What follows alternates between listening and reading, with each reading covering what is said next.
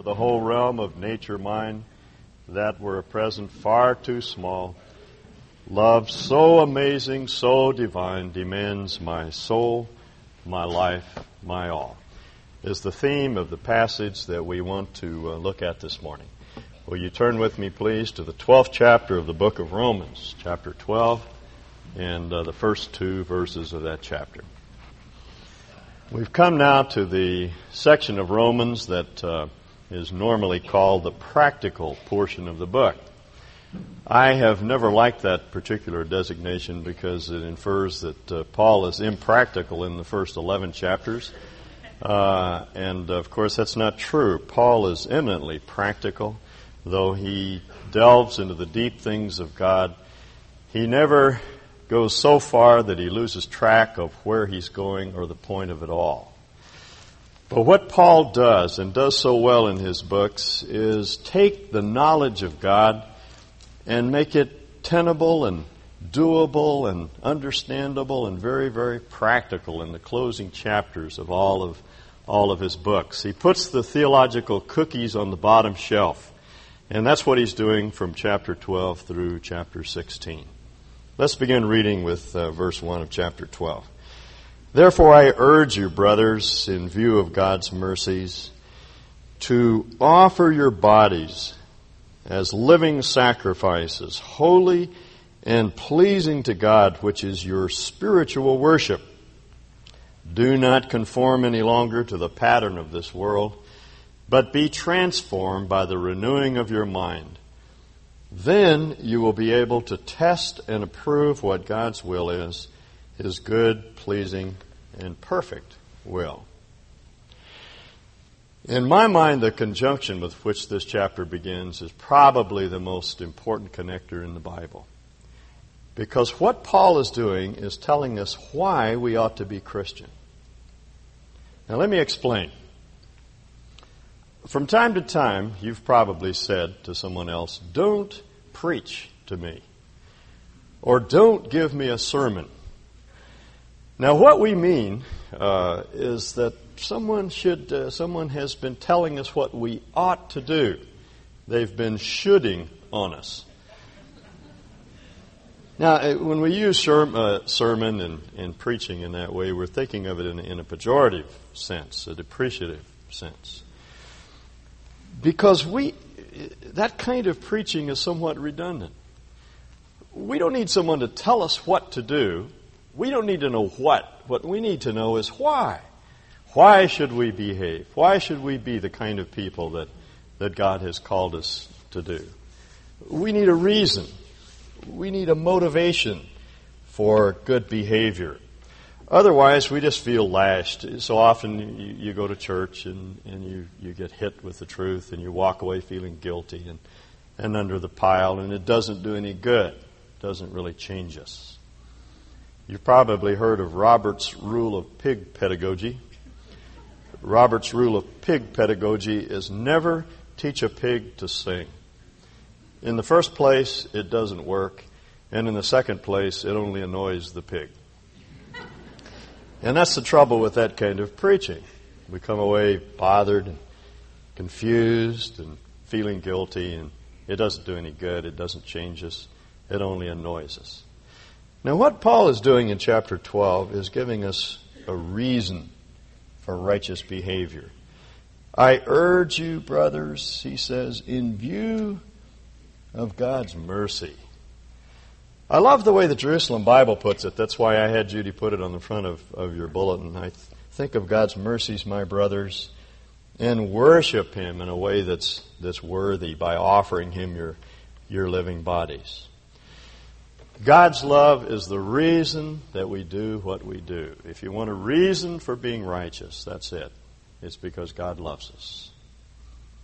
Now it is true, as Paul puts it in another of his writings, that knowing the fear of the Lord, we persuade men. There is a sense in which our accountability before God matters. But the motive that really appeals to me, the one that works in my life, is just realizing that God loves me more than I could ever imagine. He loves me just the way I am.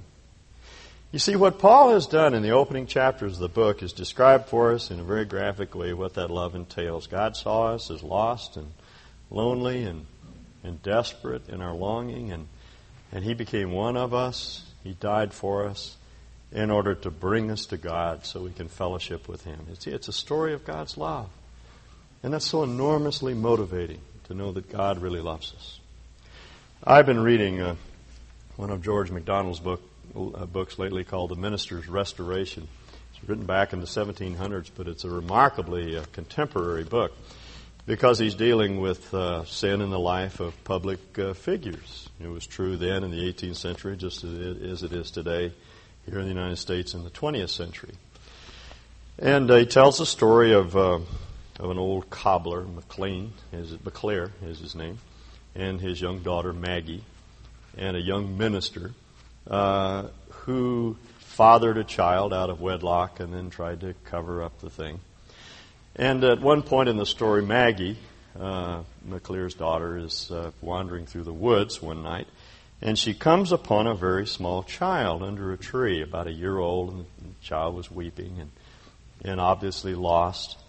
And she picks up the child, and her first thought, as she puts it, is to take it home to her father. With the instinct of a mother, she caught it up and clasped it close to her chest. She was delighted to find its crying cease the moment it felt her arms about it. Andrew, who was the young man who was accompanying her that evening, had dropped the things he had been carrying and had started after her, and now met her halfway back to the road, so absorbed in her newfound treasure that she scarcely noticed him. He turned and followed, but to his amazement, the moment she reached the road, she turned back down the hill the way they had come. Clearly she could think of nothing but carrying the infant home to her father. And here even the slow perception of her companion understood her actions. "Maggie," he said, "you'll both be dead afore you get home. Come on to my mither. There never was a woman like her for bairns. She'll ken better than any father what to do with it." Maggie at once recovered her senses and knew he was right, but not before she received an insight that was never afterward to leave her. Now she understood the heart of the Father and the heart of the Son of Man who came to find and carry back the stray children to their Father and to His. When afterward she told her father what she had then felt, he answered her with just 4 words and no more. "Lassie, you have it. Lassie, you have it." That's the gospel. And when you understand that, you have it. That God came to seek and to save those that are lost. He loves us. And as the songwriter puts it, love so amazing, so divine, demands my soul, my life, my all. When we understand how much God loves us, we want to give Him our bodies. That's Paul's point. A number of years ago, I was down in California. I was reminded of something that had happened years ago. I'd almost forgotten all about it. I was working with students, and there was a man who was the principal of Menlo Atherton High School who had been led to Christ by a number of students on that campus, that high school campus. And he was deeply concerned about the kids under his care. And he called me one day and asked me if I would drop by and see a young student who was on his way to prison. His name was Jim Borrow. And I've forgotten now what his crime was, but he had been convicted and he was going to be sent to jail. As it turned out, he ended up in the Marines. He opted for the Marines rather than jail, so the story wasn't quite as bad as it seemed on the front end, but on the other hand, maybe it was. I don't know. But he asked me if I would come talk to this young man because he'd been in his office talking to him, and he felt that he had an interest in spiritual things. And Don was just a new, sort of a baby Christian, and he didn't know how to tell him how to meet the Lord. So I took a student friend of mine, and we went to Jim Borrow's house. He lived alone in a house in Atherton, California, which is the moneyed part of the peninsula. And here between 2 estates was this old ratty house, tumble-down house, weed-ridden yard, and on the front porch were a couple of choppers. And I wondered, what in the world am I getting myself into? And we went in the house, and here was this very tall young man. He was about 6'7". He had long hair, clear down his back. He had on bell-bottom jeans and no shirt. And he greeted me in the door and introduced himself as Jim Bora. And we went into the room and began to chat. And after a while, I noticed that we weren't alone. There were students sitting around the room. They were back in the dark corners and sitting in sofas and chairs, and they had all the curtains drawn, and they had tapestries on the wall, and it was very dark and gloomy in there, and a lot of smoke in the room. And at first I didn't notice anyone there, but then I realized there were a number of people in the room with us. It gave me kind of a creepy feeling because they weren't saying anything, but Jim was obviously interested in the gospel. And it was the first time he had ever understood the fact that God loved him. He'd been in trouble all of his life. He had been kicked out of school several times. And all he saw ahead was prison. And we talked about God's love for him and the fact that God became man and died on the cross for him. And after a bit, I said, Jim, does this make any sense to you? And he said, oh, yes, it does. And I said, well, is there any reason why you couldn't make Christ your Savior and Lord? Ask him into your heart. And he looked around the room and he said, you mean in front of all these people? And I'd never done this before. I don't think I've ever done it since. But somehow it just seemed appropriate. And I said, yeah, I think so, Jim. Right now, right here in front of these people, would you pray with me and ask Christ in your life? And he looked down at the floor for a moment, and then he looked up. And he said something that I don't think I'll ever forget. He said, all right, if Christ died up there on that cross in front of all of those people for me, then it's not too much for me to ask him into my life in front of my friends. Now that's what Paul is talking about.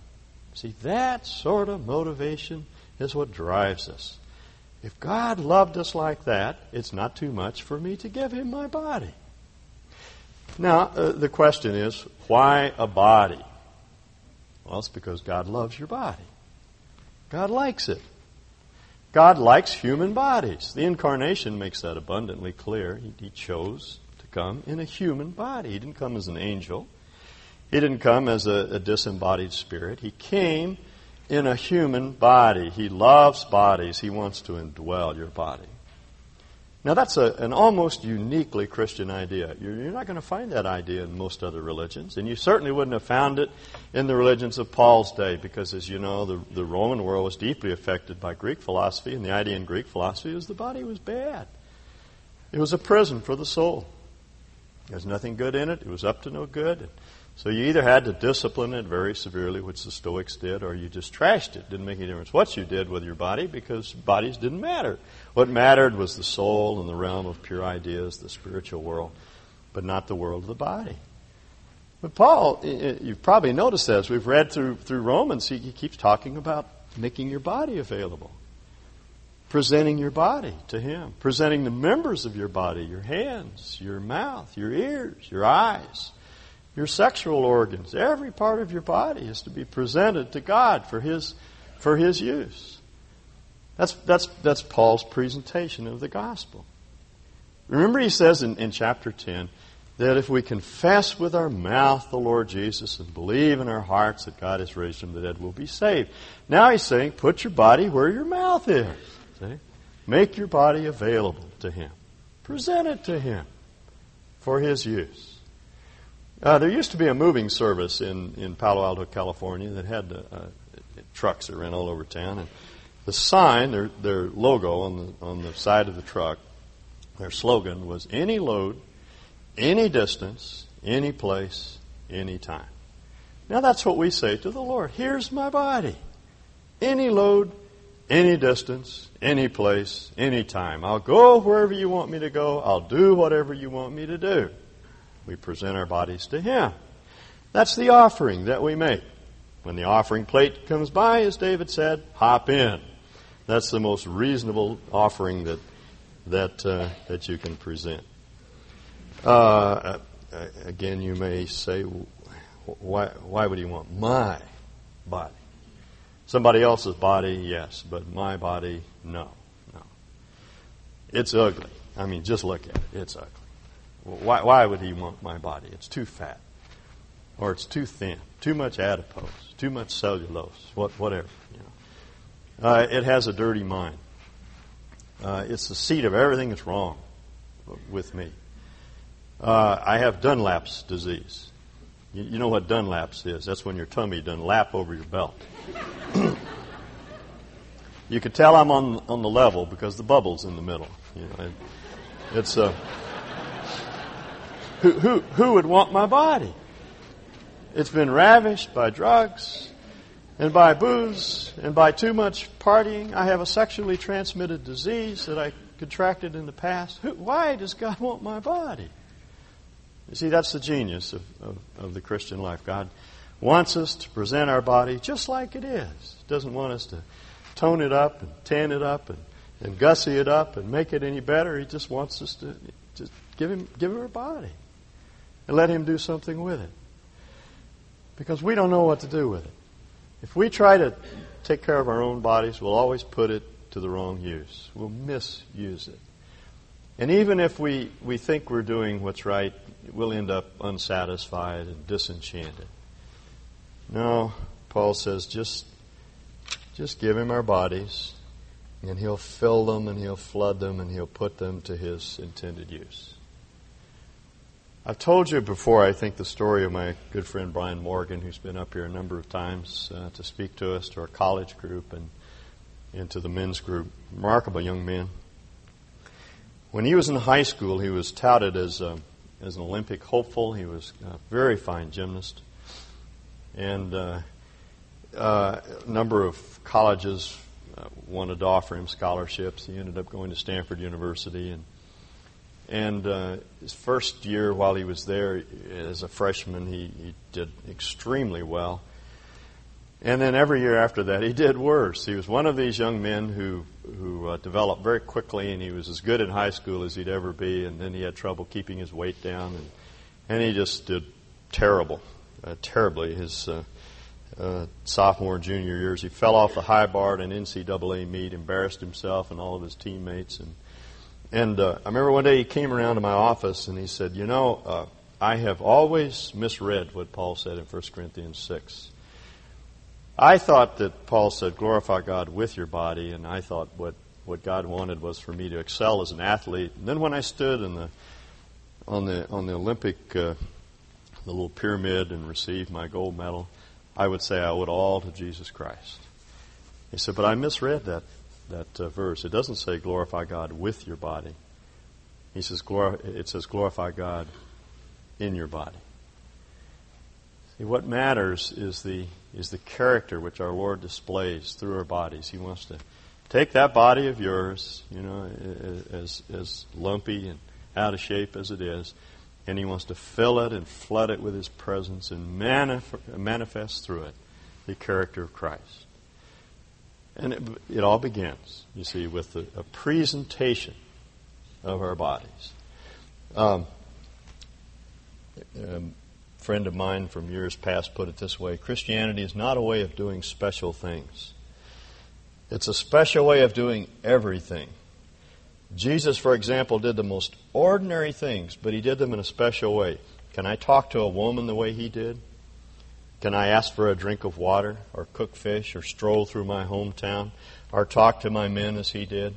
The dusty, pedestrian duties of life demand God Almighty and me. I need to know how to do things His way. It takes as much of His wisdom for me to go to my office and sit at my desk and talk on the phone as I should, as much of His power to go through my daily routine as it does for me to preach a sermon or write a book, a religious book. An evening with my wife, a golf tournament with my son, an ice cream adventure with my daughter, a conference on financial budgets all need to be done His way. I'm not supposed to be a gilt-edged spook with wings making a holy hum, half human and half angel, floating 6 inches off the ground. I'm supposed to be a normal, natural, down-to-earth man, manifesting God's practical spirit. 1 Corinthians 13, dressed up in Levi's or a business suit. Yeah, that's what God wants from us, just us ordinary people. He wants our bodies so He can fill them and flood them and manifest His character through us. So wherever we go, we will do things in a special way, His way. The most significant word, I think, in this first paragraph is this notion of presenting or offering. The NIV says, offer your bodies as living sacrifices. Other translations say present, make a presentation of your bodies as a living sacrifice. The verb is, it's in a tense that suggests a once-for-all action. Something that we do at some point in our life that governs the rest of our life. I used to put in fences with my father, and he would, wherever the corner post was going to be, he'd drive a peg down, and everything else was measured from that one point, that parameter. And he often used that as an expression. He'd say, whenever he would talk about this passage, you need to drive a peg down. And I knew what he meant. At some point in our life, we have to drive a peg down. We have to decide that from this point on, God is going to use my body. Here it is. Here's my body. Just use it as you see fit. I became a Christian when I was a small child. I still remember my mother praying with me and writing in the margin of my Bible, and I think that's when I received Christ. But I just went along for years and years, and it really wasn't until I was a junior in college that I drove that peg down. And I still remember it was one of the most graphic experiences of my life. A lot of things have happened. My Christian life has been up and down, and I've had a lot of failures and a few successes, and it was one of these things. But that stands out in my mind as the most significant thing that's happened to me other than my actual conversion, because I was sitting up in the stands of the Cotton Bowl in Dallas. I've even forgotten why I was there, and there were only 2 or 3 of us in the whole Cotton Bowl. And I was sitting next to a young navigator. The Navigators are an organization that originally worked with servicemen, then began to work with college students. And this man had been studying with me and studying the Bible with me and encouraging me to memorize Scripture. His name is Gordon Donaldson. And he just asked me if I'd be willing to present my body as a living sacrifice. And I remember praying and just asking the Lord to take my body.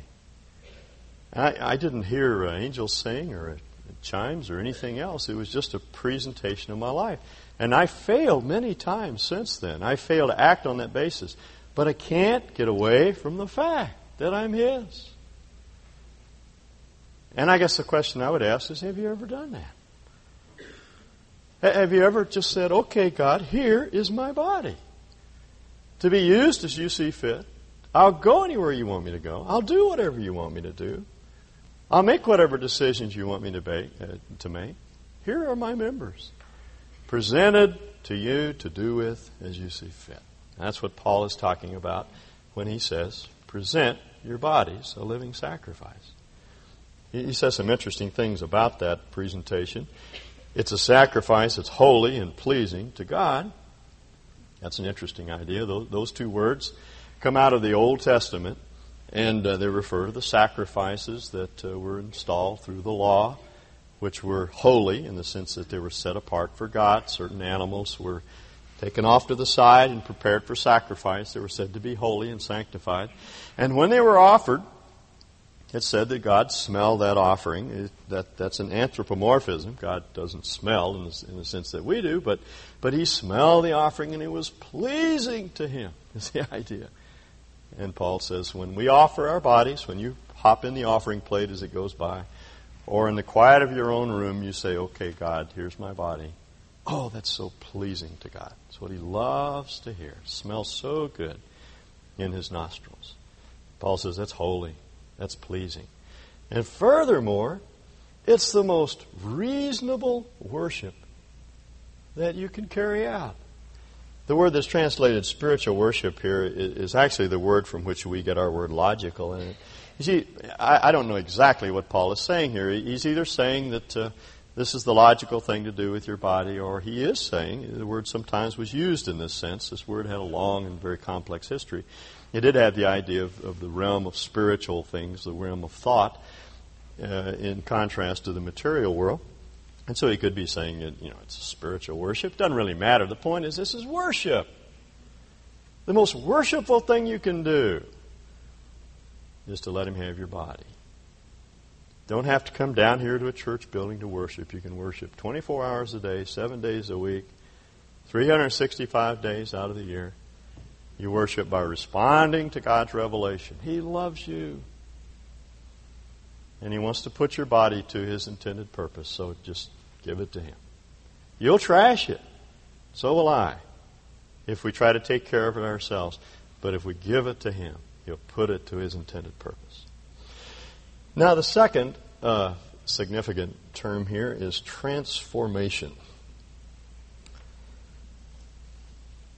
Present your bodies as a living sacrifice, holy and pleasing to God, which is your spiritual or logical worship. And then negatively, do not be conformed any longer to the pattern of this world, but be being transformed by the renewing of your mind. Negatively, don't be conformed to the world. Which brings to mind the question, what does Paul mean by the world? What is the world? Is it the world of people? No. It's the world of ideas and attitudes.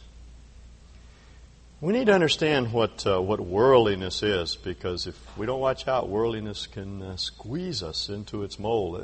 That's the way J.B. Phillips translates this verse. Don't let the world squeeze you into its mold. We can be conformed to the thinking of the world. A friend of mine told me recently he went to a particular group of Christians, and he joined this group, and he was given a book, a real thick book, which supplied all the rules and regulations that governed that particular body of believers. And it started out, can't go to movies, can't dance, can't drink, can't chew tobacco, and he, it recalled in my own mind a lot of the rules and regulations that were applied to me as a Christian. And I couldn't help but think, when I heard those rules, all right, okay, I won't do those things, but I reserve the right to be resentful and bitter and unforgiving and unloving and to gossip about people. I'm not saying that smoking is good. It's not. It's hard. It's bad for your body. I don't smoke. I'm probably not going to live long enough anyway. And I don't want to cut my life any shorter than it is. I want to stay healthy. And there are certain movies I don't go to. And there are certain television programs that I don't watch. There are all kinds of reasons, I think, for doing or not doing these things. But what we have to understand is that worldliness runs a lot deeper than the list of rules that we're normally given. Our Lord puts it like this. He describes the things that come out of our heart, evil thoughts, and sexual immorality and theft, cheating on the IRS, and, padding your expense account, murder, adultery, greed, malice, that is active evil, the desire to harm people, deceit, lewdness, envy, jealousy, gossip, slander, arrogance, folly, which is an interesting term. It just means recklessness, just a tendency to shoot from the hip and say and do things that aren't thoughtful. And our Lord identified those characteristics as just as worldly as any other list of do's and don'ts that we might envision. Now, we have to understand what the world is. It's basically an attitude of indifference to God, that I could go on doing what I please without reference to God. I am what I am apart from God. That's worldliness. And Paul says, don't let the world squeeze you into its mold. This idea that something I buy, something I wear, something I roll on or spray on is going to make me happy. That's worldliness. See? And Paul says, don't let the world squeeze you into its mold, but be transformed. Wonderful word. It's the word from which we get our word metamorphosis. You know what happens to a butterfly? It starts out as a bug, an ugly worm, and it spins a cocoon around itself, and then pretty soon that thing breaks, and out comes this beautiful butterfly, and there's some mysterious unknown process going on that transforms a worm into a butterfly. We call that metamorphosis, a change in form. And that's the word that Paul uses here. He takes us as we are, and he begins to transform us. He changes us. Now we need to understand what he changes us into. To listen to some Christians, he changes us into people who tithe 10% of their income. They go to church every time the doors are open. They switch their political affiliation from the Democrats to the Republican Party. You know, we have all these ideas of what happens, and they're all external. I'm a Republican. You don't understand, but you know, that's not what changes us. See, that's not the kind of change that Paul is talking about. He's talking about a change in character. He's talking about conformity to Jesus Christ, becoming like our Lord, who was the manliest man you could ever envision. Perfect human being, knew how to handle every situation, could walk into the most awkward circumstances and handle it well. He knew when to be hard. He knew when to be soft. He could be patient with people that are weak and were struggling. He could be hard on hypocrites, and he just knew how to handle every circumstance. In public life, as in private life, he was always the same. J.I. Packer describes a gentleman as someone who uses a butter knife when he's all alone. And that bears some thought. You know, I don't even use a butter knife in public. We ought to use one in private. That's his point. See, what we are is what we are in all situations. That's where our Lord was.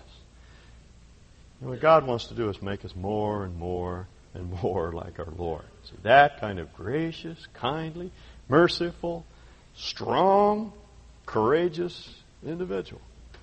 We're being conformed little by little to his character. The verb tense is present. The emphasis is on an ongoing, gradual process. It's not like flipping a switch. We are not today walking in the flesh and then tomorrow perfectly sanctified. It's a slow, ongoing process. Time and delay are always part of the process. There will be failures along the way, sometimes big failures, but the point is there's progress. We're making progress.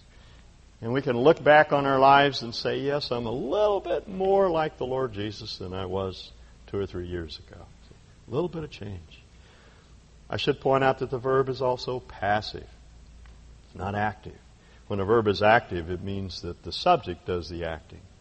When a verb is in the passive mood, it means that the subject is acted upon. And this is passive in mood. He's saying, be being transformed. This is the secret of change in the Christian life. It's not that we grit our teeth and grab ourselves by the bootstraps and decide we're going to change. It's the Lord who changes us. Little by little, we're being conformed to His character as He works His magic upon us. As we read the Word, the Spirit of God takes the Word and begins to make it real in our life. As we rub shoulders with other Christians, their likeness to Christ begins to rub off on us. As we memorize Scripture, the Word begins to penetrate our hearts, and we begin to believe it and live it. As we listen to praise tapes and other good music, the truth of God begins to seep and creep into all the nooks and crannies of our lives, and we begin to reflect more and more of the likeness of our Lord. There are simply no rules or regulations that can do that. You just can't do it. As Paul puts it in another place, the flesh, that is self-effort, profits nothing. Absolutely nothing. We don't change by self-effort. In the men's Bible study last Wednesday, we were talking about the problem that Jesus encountered repeatedly with the Pharisees who tried to lay the law on people. They saw His disciples eating without washing their hands. As I told the men, it reminds me of my kids. They're always eating without washing their hands, but the problem was not hygiene, it was ritual. They had a special way of washing your hands, and if you didn't wash your hands the right way, then you were defiled. And Jesus just took their heads off, which is so unexpected. He said, "You're a bunch of hypocrites," He said. Because outwardly you're talking about righteousness and cleanliness, but your hearts are defiled. And his point is that nothing you can do externally, no washing your hands, is going to cleanse the heart. The problem is the heart. And you can't do anything about your heart. It's an inside job. God has to change your heart. He has to get in there and begin to make those changes. And no amount of setting your jaw and writing resolutions and deciding you're going to change will change you. It won't change you. The only change agent in the world is our Lord Jesus. And when we present our bodies to Him and we make that decision to to permit Him to transform us into His character, then He begins to go to work to do it. And there's some process that I can't explain. It just begins to happen. It's like hanging out with someone who has a very strong personality. After a while, you begin to gesture like they do, and you begin to talk like they do. When you walk with the Lord, that's what happens. You begin to act like Him. You find yourself responding to situations the way He did, and sometimes it's almost an unconscious process. It's just happening because you've made yourself available. There's an oak tree right across the fence in our backyard, big white oak, and all winter it's had leaves on it, dead brown leaves. You can hear them rustling when the wind would blow. One day I looked out there and they're all gone. They were lying under the tree, and I went out and looked at the tree, and I saw why, little green leaves beginning to poke out through the stem, place where the stem on the old leaf was. And I thought it's a good illustration of how we grow. The new life which God implants in us through the person of Christ begins to grow and emerge, and that life forces off the old, and we begin to display His beauty. It's so simple. So simple, and yet so hard. It's so hard for us to get around to doing it because we just don't want to give up our own will. But when we come to God and we say, okay, here's my old body. I'm through messing around with it. I'm through trying to control it and discipline and get it in shape spiritually. And you just take it. You've got to have it. You made me in the first place. You understand how my body works, so you take it and do with it as you see fit. And then you just let the Word and let the Spirit of God begin to transform you from the inside out. And what happens, Paul says, is that you begin to discover not only what God's will is, but you know that it's good and pleasing and perfect.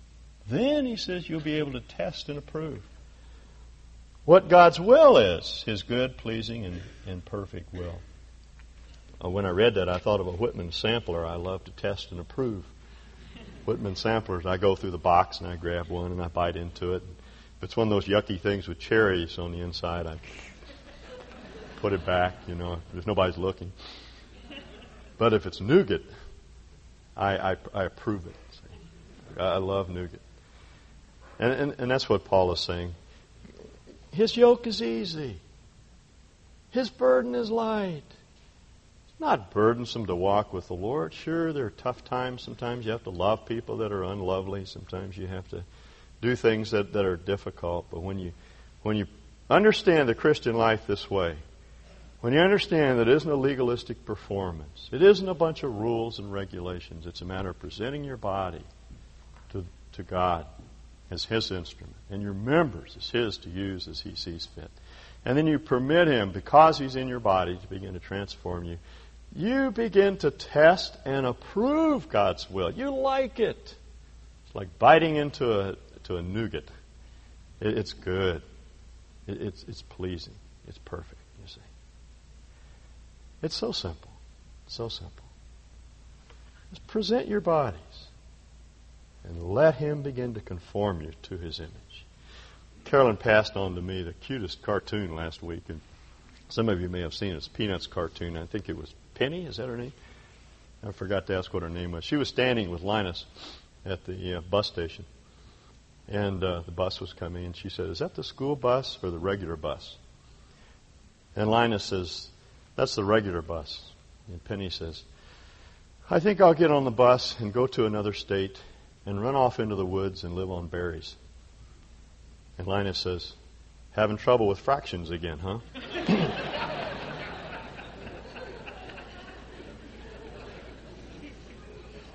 And I thought about the Christian life, oh my, we struggle and it's such a strain and we have such a hard time. And sometimes I just want to run off into the woods and eat berries. It's because I'm having trouble, see, with the Christian life. But Paul simplifies the whole thing for us. He just wants us to present our bodies a living sacrifice to God and permit the Spirit of God to begin to transform us from within. I hate to keep inflicting George MacDonald on you, but as everyone knows, he's one of my favorite authors. And I want to read a section from MacDonald. And with this I'm done. The old cobbler had an ongoing verbal battle with the local minister, who was very legalistic and who tended to emphasize the judgment of God.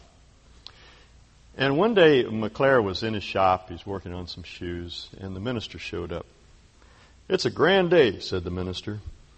"It seems to me that on just such a day will the Lord come, nobody expecting Him, and the folk all following their various callings, just as when the flood came and wiped them all away."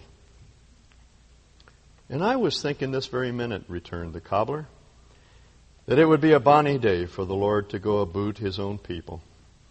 I was thinking that maybe He was walking with my Maggie," that was his daughter, "walking with my Maggie up the hill to Stone Cross, closer to her maybe than she could see or think." "Ah, McClare," returned the minister, "you're a good deal taken up with vain imaginings. What scripture do you have for such a notion that has no practical value?" "Indeed, sir, what scripture have I for taking my breakfast this morning? Yet I never looked for a judgment to fall upon me for eating it.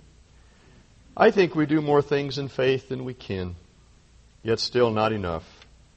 I was thankful for what I ate, though. I know not, and maybe... I skipped a line. I was thankful for what I ate, though. I know that, and maybe that'll stand for faith. But if I go on this way, we'll be beginning as we left off last night." They'd had this huge theological argument the night before. "If I go on this way, we'll be beginning as we left off last night, and we have to love one another, not according to what the one thinks, but according as he kens the master loves the other. For he loves the two of us together." "But how do you know he's pleased with you?" I said nothing about that. I said he loves us. "For that he must be pleased with you." I didn't think about that. I just take my life in my hand and I give it to him. And he's never turned his face from me yet. Let's pray. Father, what would we do if we presented ourselves to you and you turned your face away from us? Where else would we go? We have no one else to whom we can turn. This morning, Lord, we want to give you our bodies just as they are, with all of our sinfulness, with all of our weakness, with all of our bad memories, our guilt, our failure,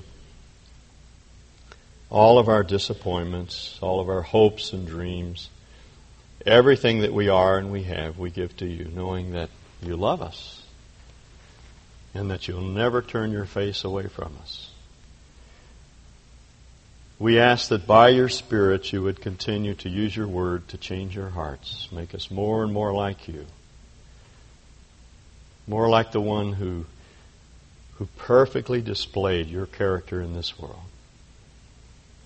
It's so hard for us. There are so many people around us that make it difficult for us to be the kind of people we want to be.